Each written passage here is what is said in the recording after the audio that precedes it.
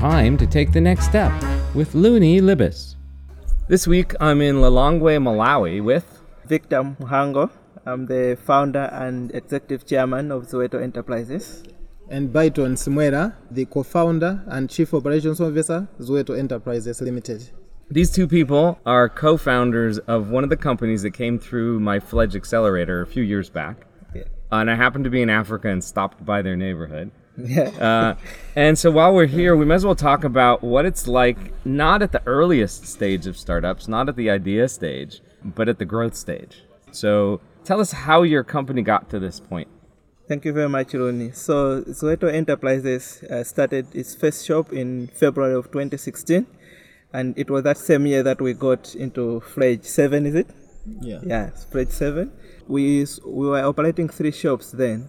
And then within the same 2016, we were able to expand our operations. And after Fledge, we opened another smaller shop in Lilongwe. But in 2017, we were able to acquire another business that was also trading in veterinary services. With the support of Fledge, we were able to raise investment that we were able to finance that acquisition.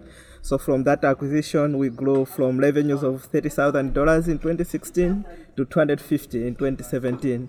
And then 400,000 in 2018. Wow. So that's a rather fast growth spurt. So that's an 8x growth in revenue in 2 years. Yeah. And we took a shortcut to get there, right? We did, right? Yes. Which is totally fine, right? There's nothing against the rules of taking shortcuts in startups. And in this case, the shortcut was we bought another company. Yeah. And it's strangely enough, we bought a company that was way bigger than our company. Yeah. But it happens, right? Mergers happen, acquisitions happen, new partnerships happen. And in this case, there was an opportunity to buy the distributor that was providing like 80% of the products in the stores. Yes. And the owner didn't want to do that anymore. He wanted to leave the country. Yeah. So we grabbed it. Yes. And so now we're the distributor. Yeah. And so you used to run, for 2 years, you ran a little tiny network of small stores. Yeah. Distributed around a country. Yeah. Yeah. Now you're running a much larger network with like 8 stores. Yes. Distributed around the country, even more distributed. Yeah. Yeah. All right. So what's the difference in challenges that you used to face when you were small and that now you're facing now that you're much bigger? So the challenges at first, when we were running these small shops, they were just, we didn't have a reliable source of the vet suppliers. And again, management of the staff was just simple and not as complicated.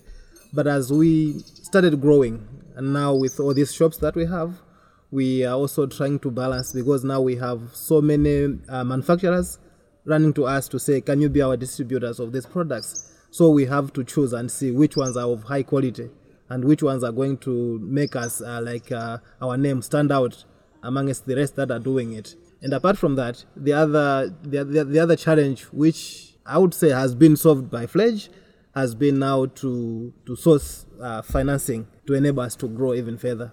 Okay, so when it was a small set of stores, the biggest challenge was having the stock on the shelf, right, and finding it somewhere in country, because you didn't have any money to go find it outside the country. Yeah. Now that you're the distributor, now your challenge is you're the source, you're the warehouse of all this material in the whole country. Yes. For all the other 100, 200, 300 stores that exist, or 1,000 stores that exist. And you also told me this story yesterday. When you opened the big store in Lilongwe, which is the capital, what was already on that street, and how did they feel about it? Yeah, so that's an interesting story. So when we opened the shop in Malangalanga, which is a busy street within Lilongwe city, there were already some smaller veterinary shops operating on that street. So when we came in the center, because we have distribution contracts with Kepler, and then we acquired another distributor from Holland called Interchem, and then Hester Biosciences from India. That meant we could be more efficient in bringing more products into the country. That made our cost to be more competitive, And when we offered the price to customers, our friends along that street were not very happy with us. Yeah, because you were what did you say? You were 1/3 their price. Yes, they were. Yeah. On some products they were charging like 2 times or 3 times our prices. So they called me to a meeting, and I went into a room with I found 17 angry faces. Shop owners. Yeah, on that street. Yeah.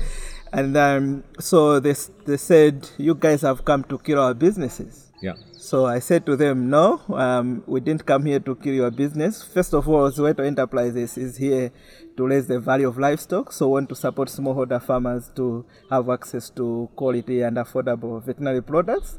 So what we're bringing is to add value to that mission. And at the same time, we're looking at you guys as our customers, and you should look at us as your wholesalers. So there's value in us working together. We should look at each other as partners.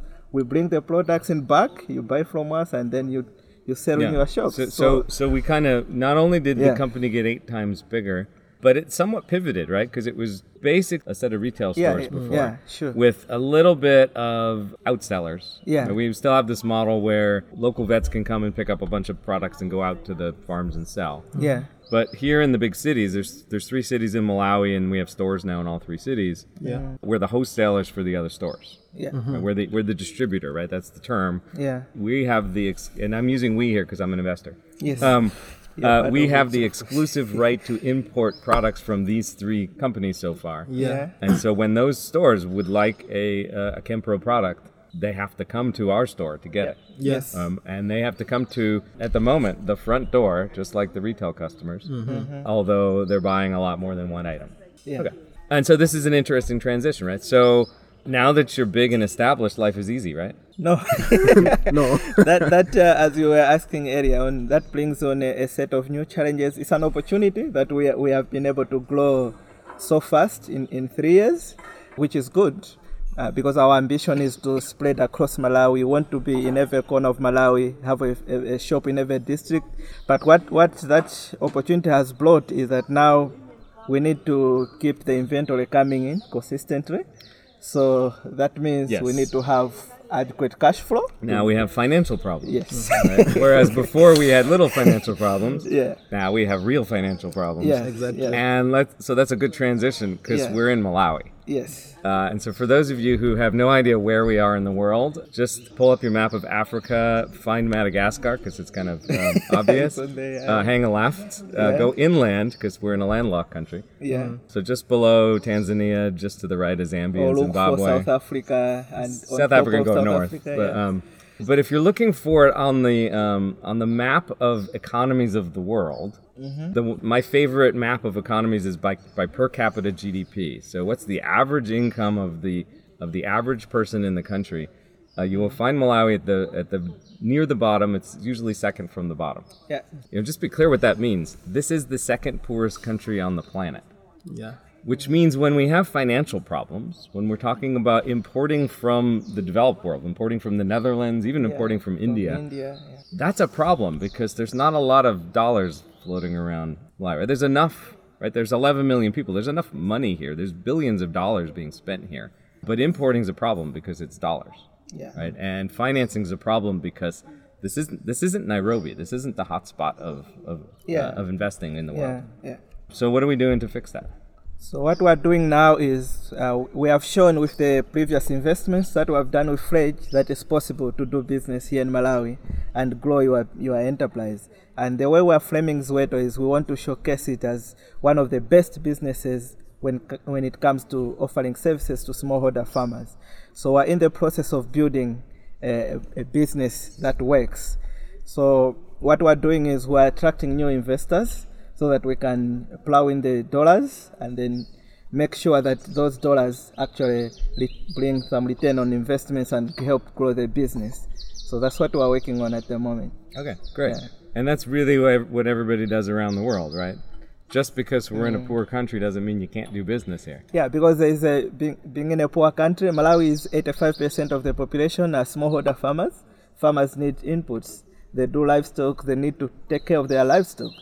we look at those farmers not as poor people, but as our customers. So there's 18 million people in Malawi, and 85% of those is a potential market for us. Great. Yeah. So it's just a matter of finding the right opportunity for the right spot. Yeah, that's it. And yeah. this is an opportunity that's just not is a Yeah. a need that's not being served in this country. Yeah. Or not being served well in this country.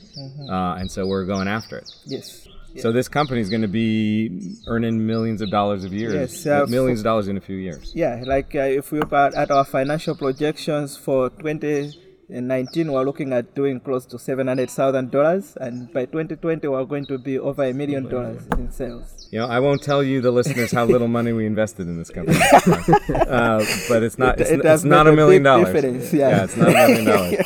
All right, and then yesterday, so as part of my trip, we invited a bunch of entrepreneurs into a room. Yes. To hear the next step, right? To hear little snippets of the next step. And so we had in that room about 25 entrepreneurs.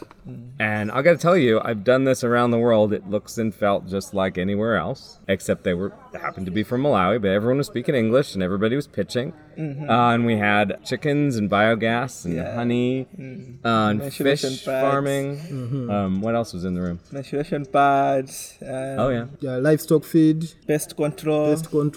Yeah. So here's a bunch of Mushrooms. entrepreneurs.